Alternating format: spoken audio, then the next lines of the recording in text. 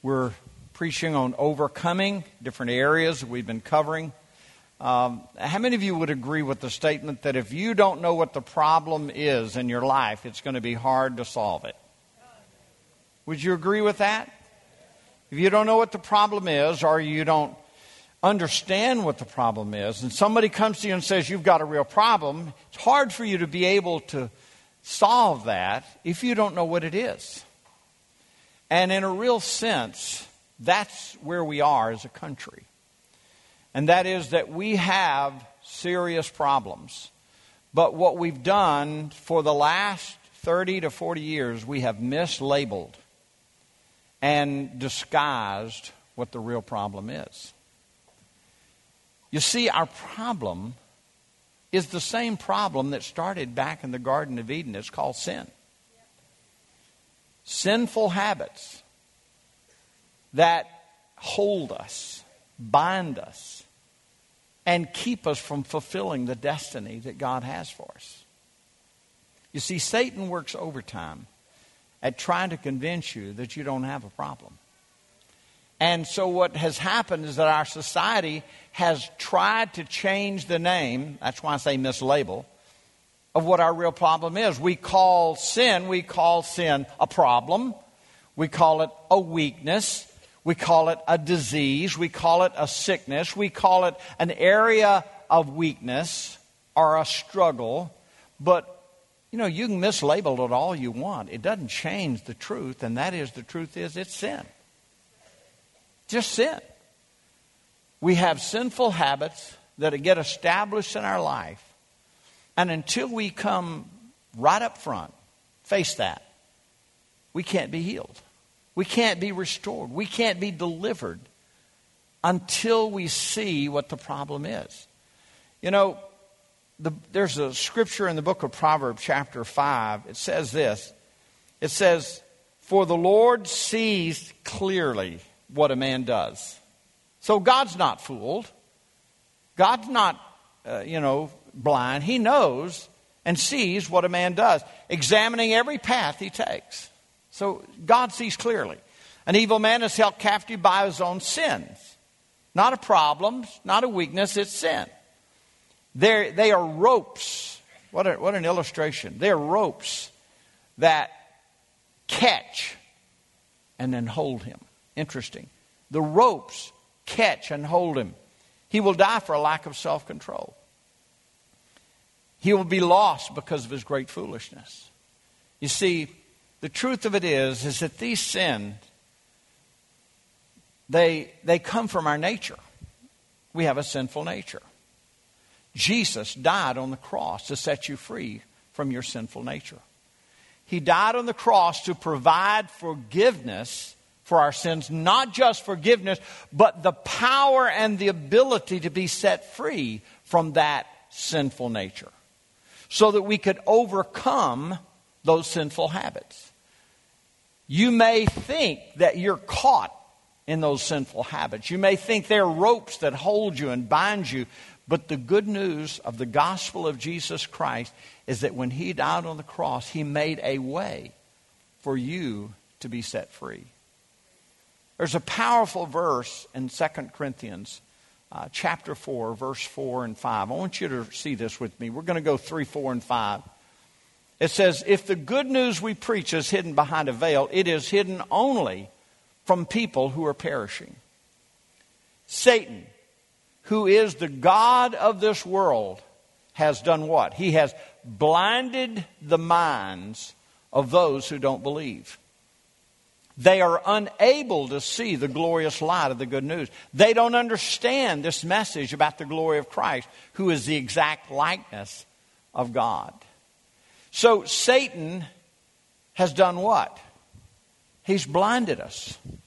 And so if you're here today and you don't understand anything about God, and you don't understand why in the world we sing, you don't understand why in the world we do what we do, and you kind of think, oh, this is a bunch of foolishness, I just want to say to you, Satan has blinded you. He's blinded your mind so that you can't see that. But in the name of Jesus, I declare that your minds are open to the gospel of Jesus Christ this morning. Jesus opens our heart and opens our mind so that we can see the truth. And it's almost like one of those wake-up moments where you just wake up and see the truth and the gospel of Jesus Christ. It comes to you. What happened? God opens your mind. He opens your spiritual eyes so that you can see what this is all about. And you can be set free. You can overcome those sinful habits. And here's the thing. Satan convinces you that you're caught in those sins, you're caught in those sinful habits, and he convinces you you can't be set free. He tells you this lie, and it is a lie, but he tells you you're there, you're caught, you'll never get set free, you can't get out, you'll always be this way, and you can never be free. And that's whether it's an action or an attitude.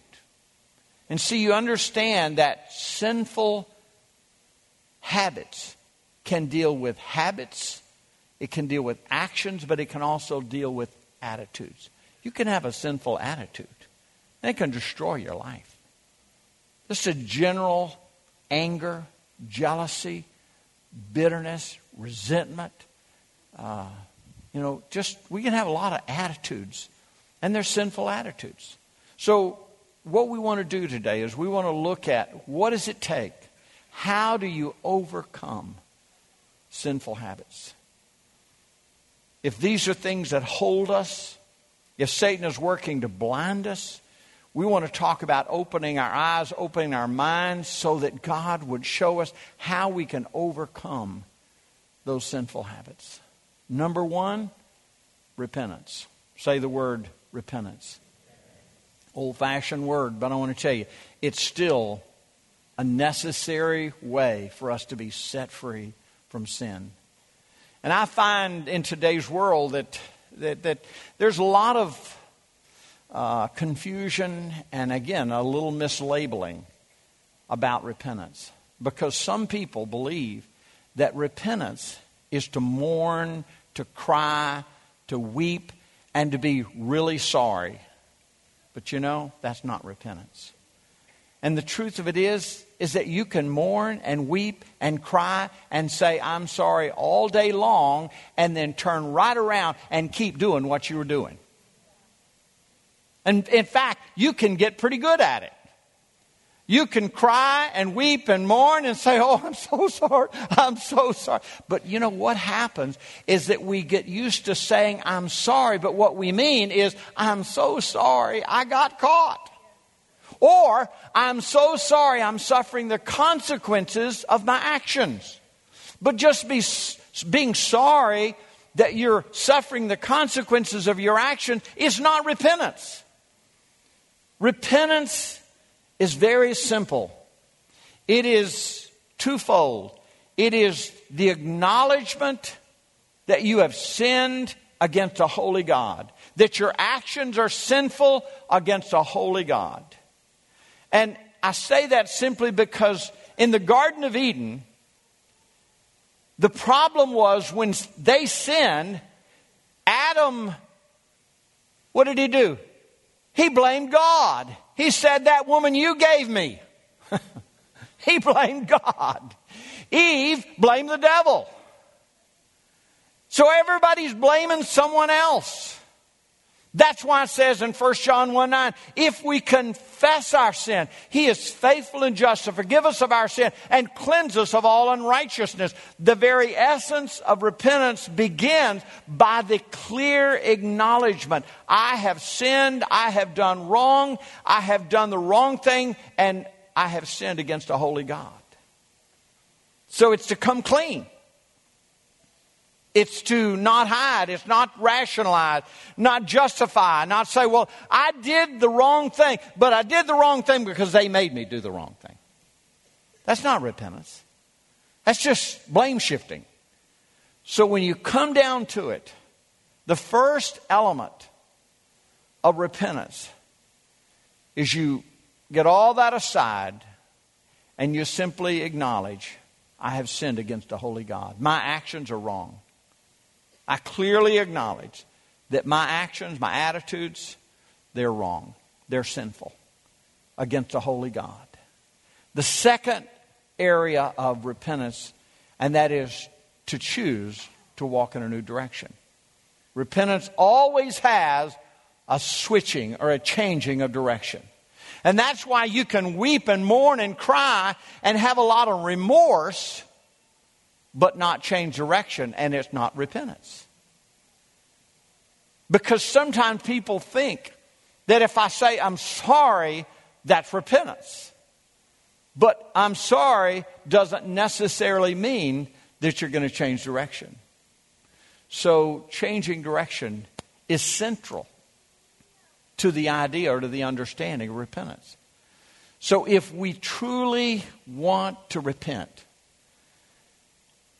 and if we want to be free and overcome sinful habits, this is step one. You will never overcome sinful habits until you start right here.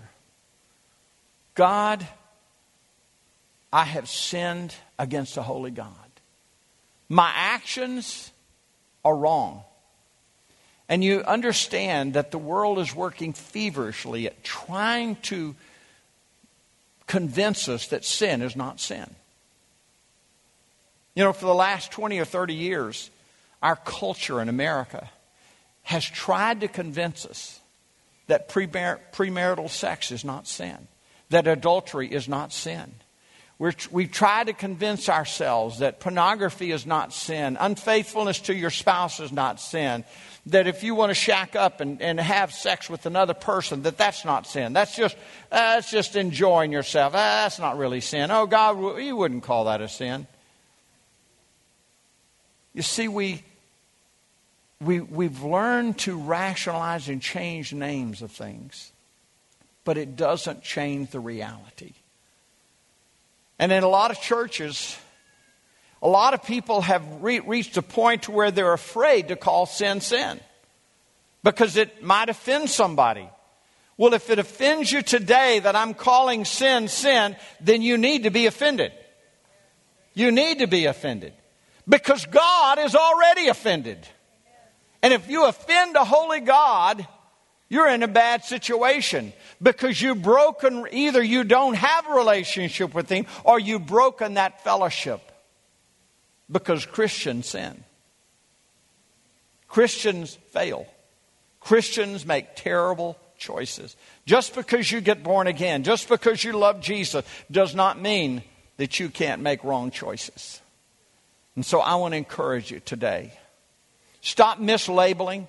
Stop buying the lies of the enemy. Stop buying the lies of culture that say, oh, that's okay, that's not a problem. And I've heard somebody, I was talking with someone recently, and they said, well, you know, I thought about it, but I hadn't done it, so it's okay.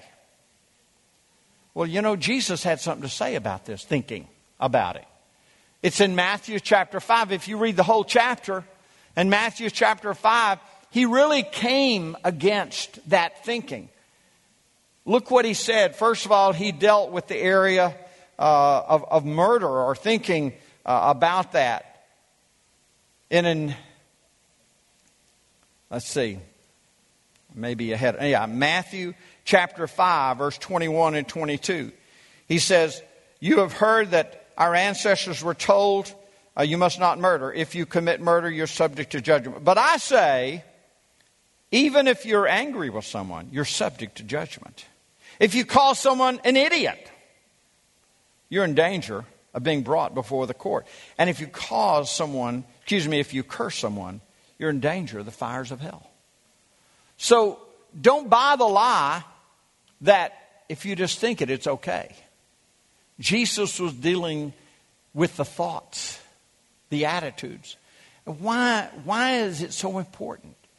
Because that's why the Bible says in the book of Proverbs, guard your heart with all diligence, for from the heart flows the issues of life. You see, what you entertain enters you and defiles you.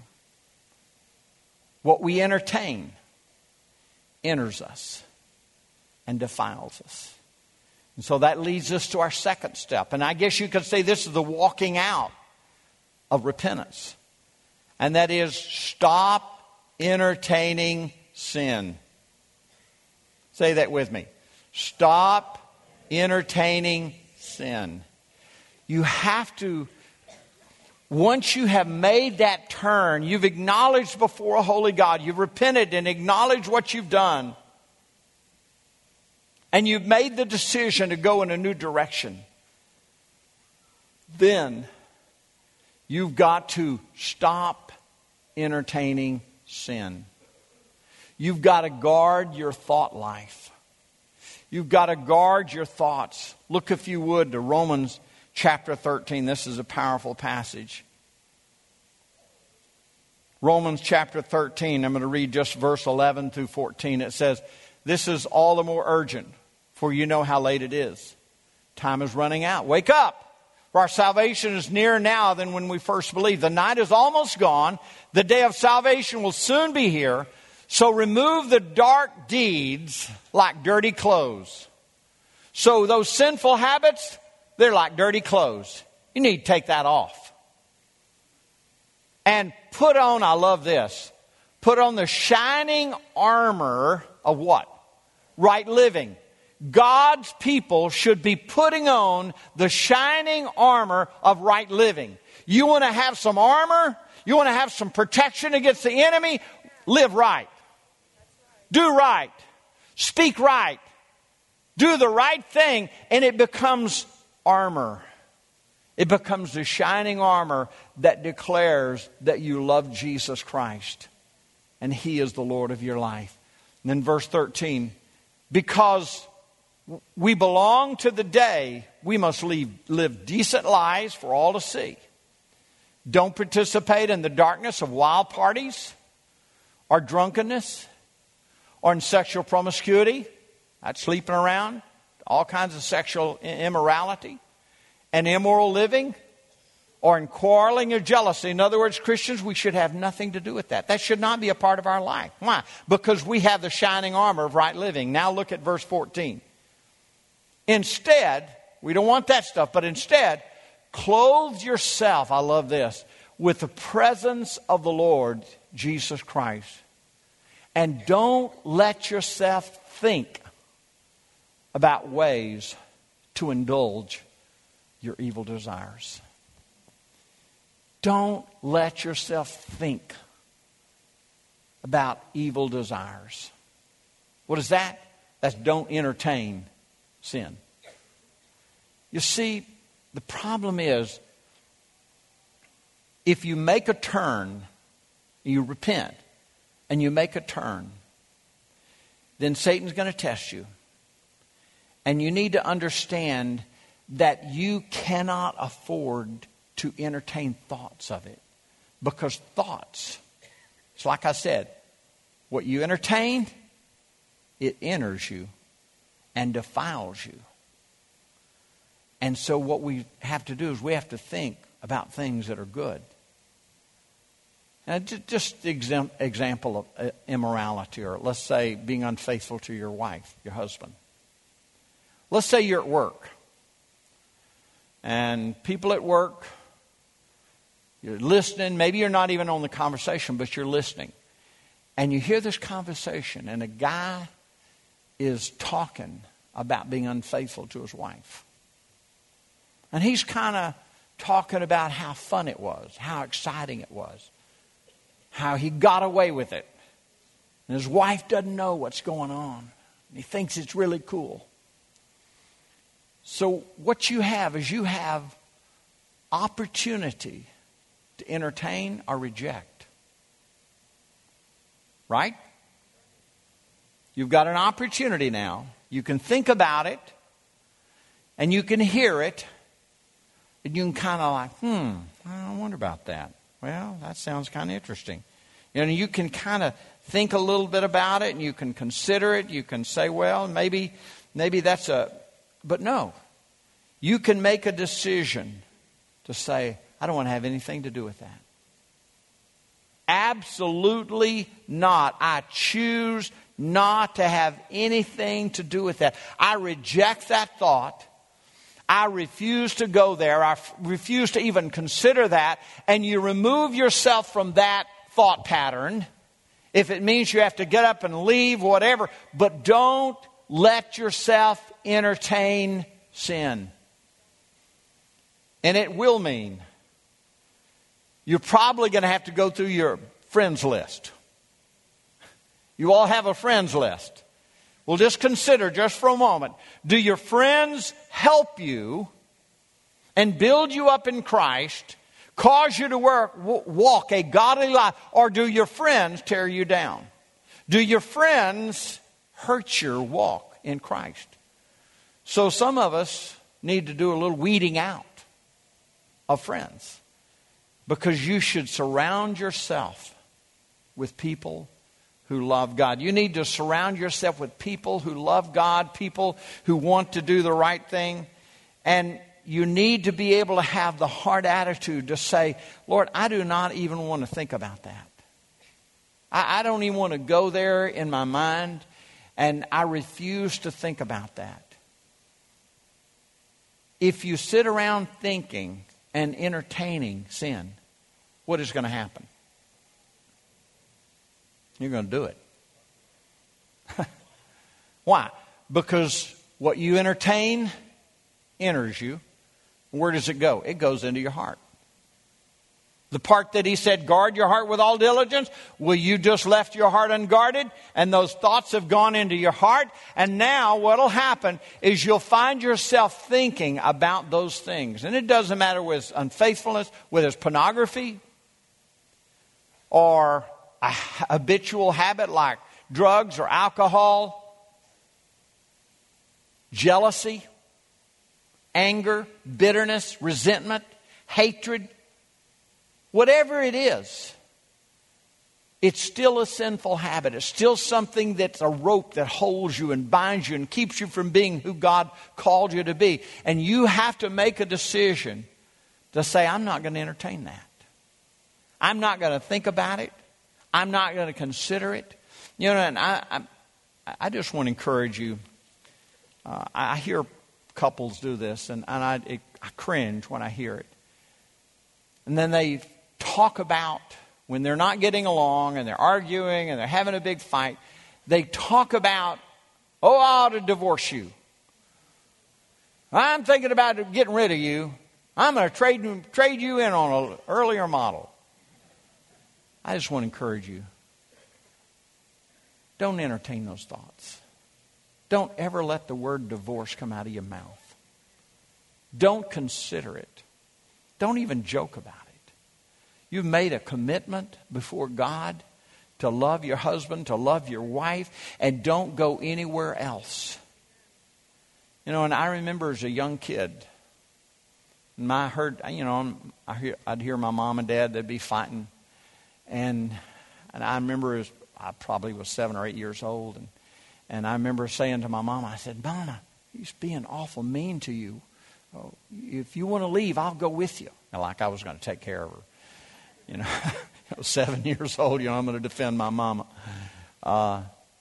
She said, don't ever say that. We're not ever leaving. I love your daddy. He loves me. Even when we fight, he still loves me and I still love him. Don't you ever think about that. My mama wouldn't even let me think about it. And my daddy was far from perfect, I guarantee you. But it is not something you should entertain. And I don't care what sin it is. And I'm not grading sin good and bad and horrible and acceptable. It's all sin. Sin is walking contrary to God's ways.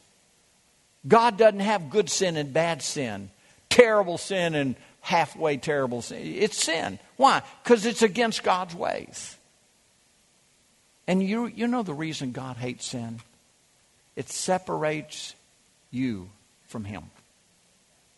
That's why he hates sin. God loves you so much. He cares about you. He is concerned about you. And he knows those ropes of sin will bind you and control you. And as we read in Proverbs chapter 5, will eventually destroy you. Sin is always working to destroy you. Jesus is always working to bring and give you life, and life more abundantly. That's the reason he hates sin. He's not a killjoy. He's not somebody who's just trying to take away all your fun in life. All the sin that we indulge in harms us and hurts us. It's bad for us. And so I want to encourage you.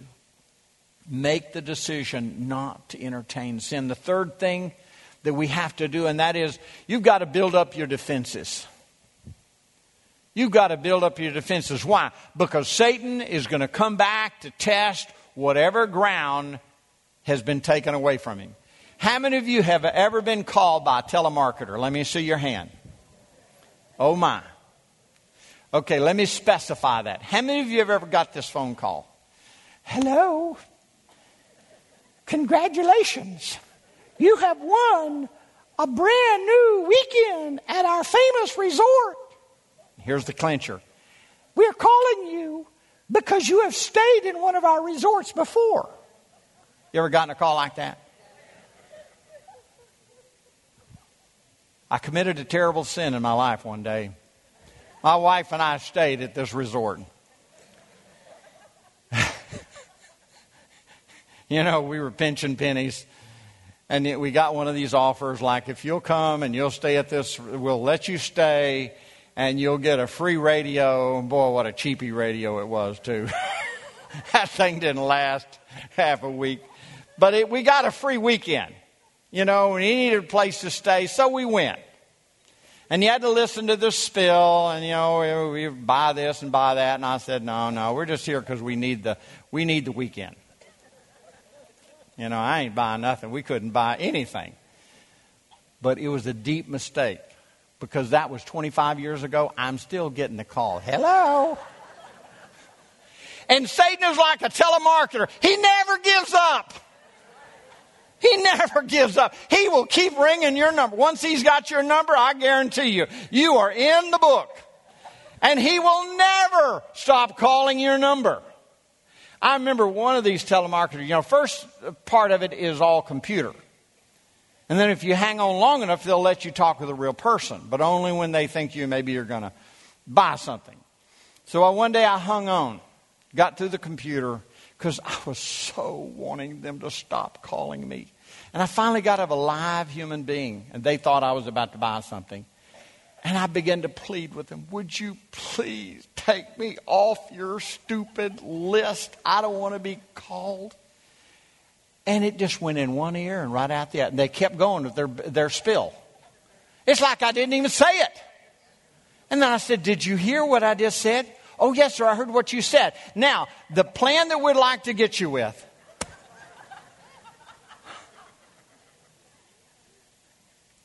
That's the way the enemy is. He is relentless. He never gives up. And if you take a step toward God, if you make a step toward serving God, if you make a step toward getting away from and out of sinful habits, I can assure you, like a telemarketer, Satan is coming back. He's calling you again. So what does that mean? You need to build up your defenses. You need to get ready. I want to tell you, one of the most powerful things you can do is fill your arsenal with the Word of God. Build up your arsenal of weapons of the warfare that are mighty through God, through the pulling down of strongholds, and arm yourself with key scriptures from the Word of God that will help you when the enemy comes and says, you need to go back to pornography. You need to go back to sexual immorality. You need to go back and enjoy some of those sinful habits that you used to enjoy. You know, when Satan tempts you, he always reminds you of the wonderful part or the enjoyable part, but he never shows you the heartache and the destroyed families. He never shows you the crushed children and the destroyed lives of sin. He just shows you the tantalizing part of sin. So prepare yourself. You will be tested. And I've encouraged you in this area before, but I'm going to say it again. Romans chapter 6, Romans chapter 8, two powerful passages that you can arm yourself. Now, that's not the only places that you can arm yourself, but what powerful passages. Let's just read just a portion from Romans chapter 6. These are great things. You can personalize these and declare these when these thoughts run through your mind and you're thinking about going back to those old habits. Well then, and when I read it, I'm going to read it personalized. I'm going to apply this to my personal life. Well then, should I keep on sinning so that God can show me more and more wonderful grace? Of course not. I have died to sin. How can I possibly live in it? Or have I forgotten that I was joined with Christ Jesus in baptism and I joined him in his death? For I died and I was buried with Christ by baptism. And just as Christ was raised from the dead by the glorious power of the Father, now I may also live a new life. Since I have been united with him in his death, I will also be raised to life as he was. I know that my old sinful self, it was crucified with Christ, so that sin might lose its power in my life. I am no longer a slave to sin. For when I died with Christ, I was set free from the power of sin. Take that scripture and personalize it. And allow yourself to use that. When those lies come that encourage you to get back into sin, and they will come, use the Word of God. Romans chapter 8. And I'm not going to go to too many more, but Romans, both 6 and 8. I'd love to read the whole chapter, but just a little portion of Romans 8. Same thing. Verse 5 through 9. Those who are dominated by the sinful nature think about sinful things. But those who are controlled by the Holy Spirit, we think about things that please the Spirit. So letting your sinful nature control your mind leads to what? Death. But letting the Spirit control your mind leads to life and peace. For the sinful nature, it's always hostile to God. It's never did obey God's laws, and it never will. That's why those who are still under the control of their sinful nature, you can never please God. But, and here's where I personalize it, I am not controlled by my sinful nature. I am controlled by the Spirit. And if I have the Spirit of God living in me, and remember that those who do not have the Spirit of Christ living in do not belong to him at all. That's true. You don't belong to him, you don't have the Spirit of God living in you, and you have no defenses. You have no defenses to stand against the enemy. So the next thing I would say to you about overcoming sinful habits, and that is practice being in God's presence. I can't stress this enough. I would call this maintenance work. Now, the other, building yourself up the Word of God, that's preventive. That's building up your defenses. That's getting your muscles strong. But if you want to prevent going back to your old life, learn to practice enjoying the presence of God.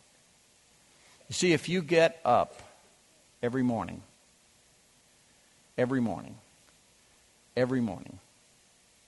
and seek God and spend time with him, enjoying his presence, you're going to be a whole lot less likely to go back to your old sinful habits. That's just the truth. If you love getting up in the morning, and it's one of those things where once you do it, and the more you do it, the more you love it. And then what happens is you will begin to get used to, not just used to, but you look forward to getting up early and spending time with him. Two passages so powerful. Psalms chapter 1, verse 1, 2, and 3. It says this: "Oh, the joys of those who do not follow the advice of the wicked, or stand around with sinners, or join in with mockers. But they delight in the law of the Lord, and I love this, meditating on it day and night. Meditating is learning to enjoy God's presence. That's the meditating on God's Word. They are like trees planted along the river bank, bearing fruit each season. Their leaves never wither, and they prosper in all that they do. You want to prosper in all you do? Get up early and seek God. Last passage, Psalm 63. Just again, a couple of verses. O God, you are my God early. Now, I'm a big advocate. Early. Early will I seek you. My soul thirsts for you. My flesh longs for you in a dry and thirsty land where there's no water. That's this place. That's America. We're in a dry and weary, thirsty land. So I have looked for you in the sanctuary to see your power and your glory. Because of your loving kindness is better than life. My lips shall praise you. Thus I will bless you while I live. I will lift up my hands in your name. My soul shall be satisfied as with marrow and fatness. And my mouth shall praise you with joyful lips. Joyful lips. Practice enjoying God's presence. You know, you may have somebody to say, if you love God, you need to get up in the morning and seek God's Word and read God's Word and see God's face. And then almost make it look like or seem like it's like, if you don't do this, you don't love God. And I just want to say this. It's not one of these obligation things. It's not one of these things like, oh, I got to get up. If I love God, I got to get up. It's not like that. Learn to enjoy. Learn to enjoy God's presence. And if it's just a short time with the Lord, 10, 15 minutes, maybe an hour. You know, our lives change. We go through seasons in our life and you have more time available and sometimes you have less time available. That's just the reality. You got kids? You got a lot of kids? You got to steal every moment you can to be alone with God. But you can still set aside time. And I just want to encourage you today. You can be free from sinful habits. There's some people in this room. As I've been preaching, you've been convicted by the power of the Holy Spirit because you know there's sinful habits in your life. And you struggled in certain areas. And you know, maybe some of you have struggled for years in certain areas of your life. And some of you have reached a point where you say, you know, I don't know if I can ever get set free. I just want to tell you that's a lie. You can be set free this morning. You can be totally and completely set free this morning. You can break the power of sin in your life. And it starts by being born again. Jesus died on the cross. We sang about it this morning. He died on the cross. He was sinless. He shed his incorruptible blood. Born of a virgin, making his blood incorruptible. Sinless. And he shed his blood. And his blood was placed on the altar in heaven for your sins, paying the price for your sins. And you can be forgiven of your sin, and you can have the power of sin broken in your life. Today, I wonder if there's some people in this room who've been fighting sinful habits. Now, you either fall into two groups, one of two groups. One, you're not born again. You need Jesus. Or you're born again and you've fallen into sinful habits, and they're slowly but surely destroying your destiny, stealing from you what God has called you to do. And today, Jesus cares about all of you. Whether you're a born-again Christian who has sinful habits, or whether you're not born again, you're one of those we read about when we read 2 Corinthians 4 and 5, where it says, the God of this world, he's blinded your mind. But this morning, God has opened your mind. That's the way we prayed. I believe that's what has happened. God has opened your mind, and you see the truth. Now you have to choose to walk in that truth. I'm going to ask you to stand to your feet.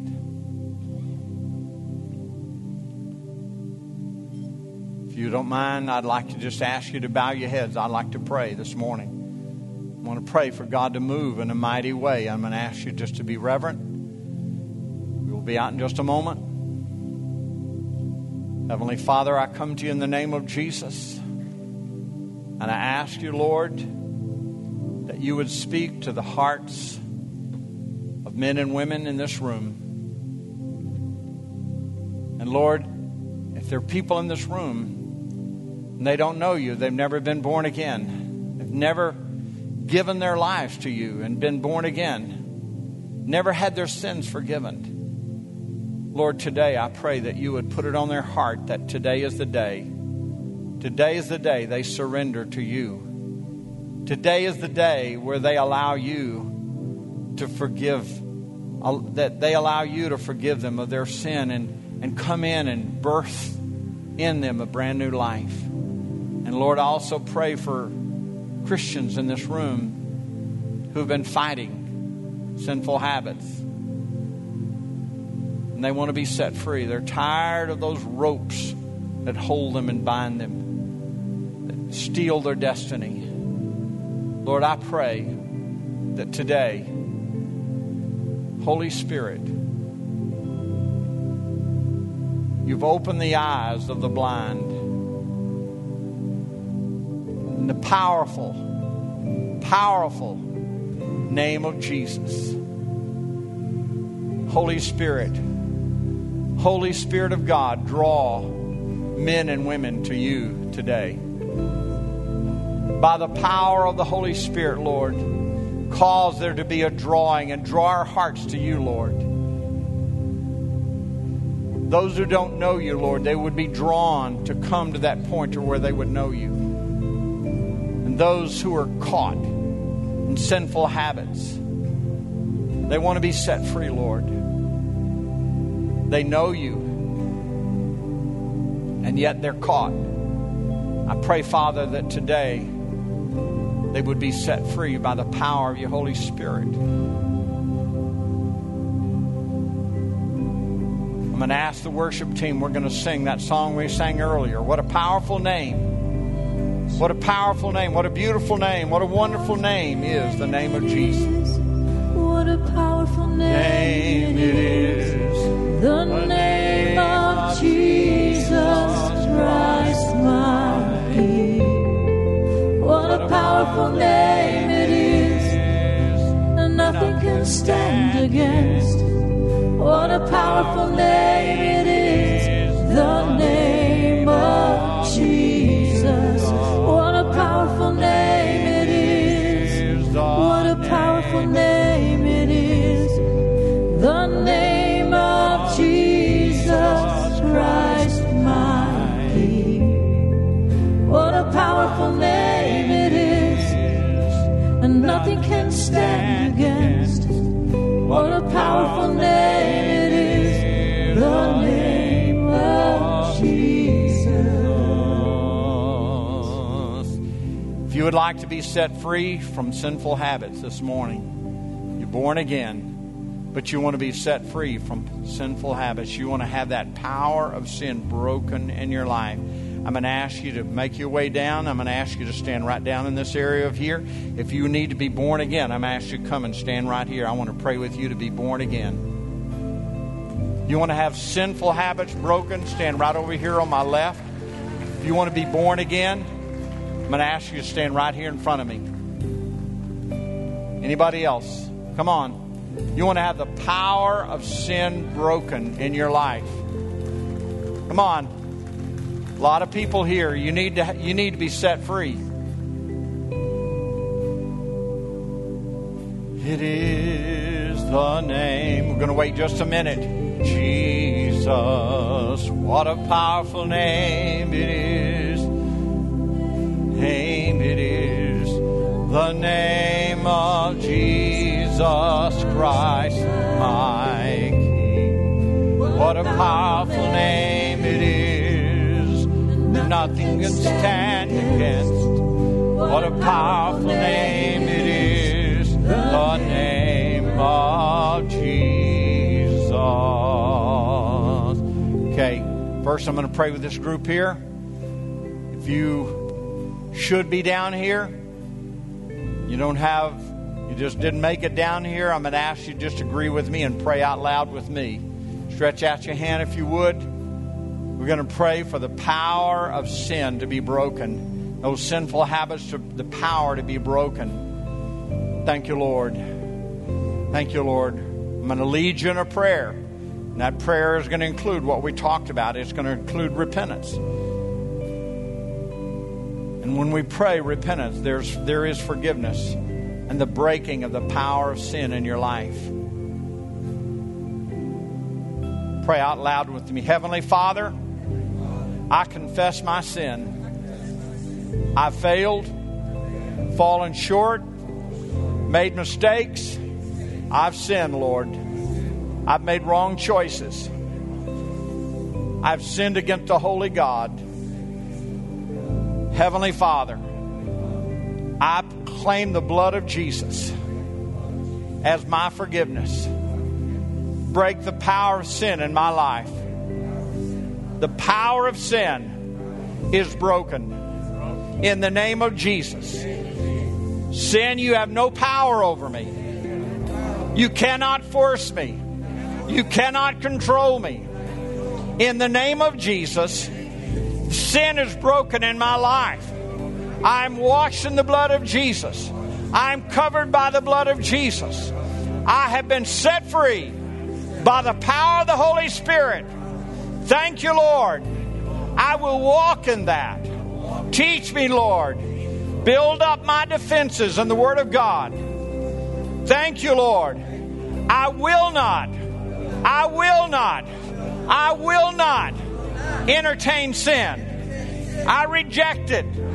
When it comes to my thoughts, I reject it. I'm going to walk in your ways, Lord. In the name of Jesus, thank you, Lord, for helping me. In the power of the Holy Spirit, help me to walk it out, Lord, and to spend time with you, enjoying your presence. In Jesus' name, amen. Amen. Hang on, we're going to pray new life here for these 4 young people. I'm just going to ask you, young people, if you would just pray out loud with me. It's a little different prayer. We're going to ask God to take over in your life, cause you to be born again. Pray out loud with me. Heavenly Father, in the name of Jesus, I believe that Jesus Christ had died for my sin. Come into my heart. Fill me with the Holy Spirit. Forgive me of my sin by the blood of Jesus. I am born again because I have believed in the name of Jesus. I give you my life. I declare you Lord of my life. I will never be the same. Thank you, Lord. Thank you for coming in and taking charge of my life. Thank you, Lord. Help me to walk it out, Lord, every day, to walk in you. Thank you, Lord, for a brand new life. In Jesus' name I pray. Amen. Amen. Praise God. Bless your heart. Hey.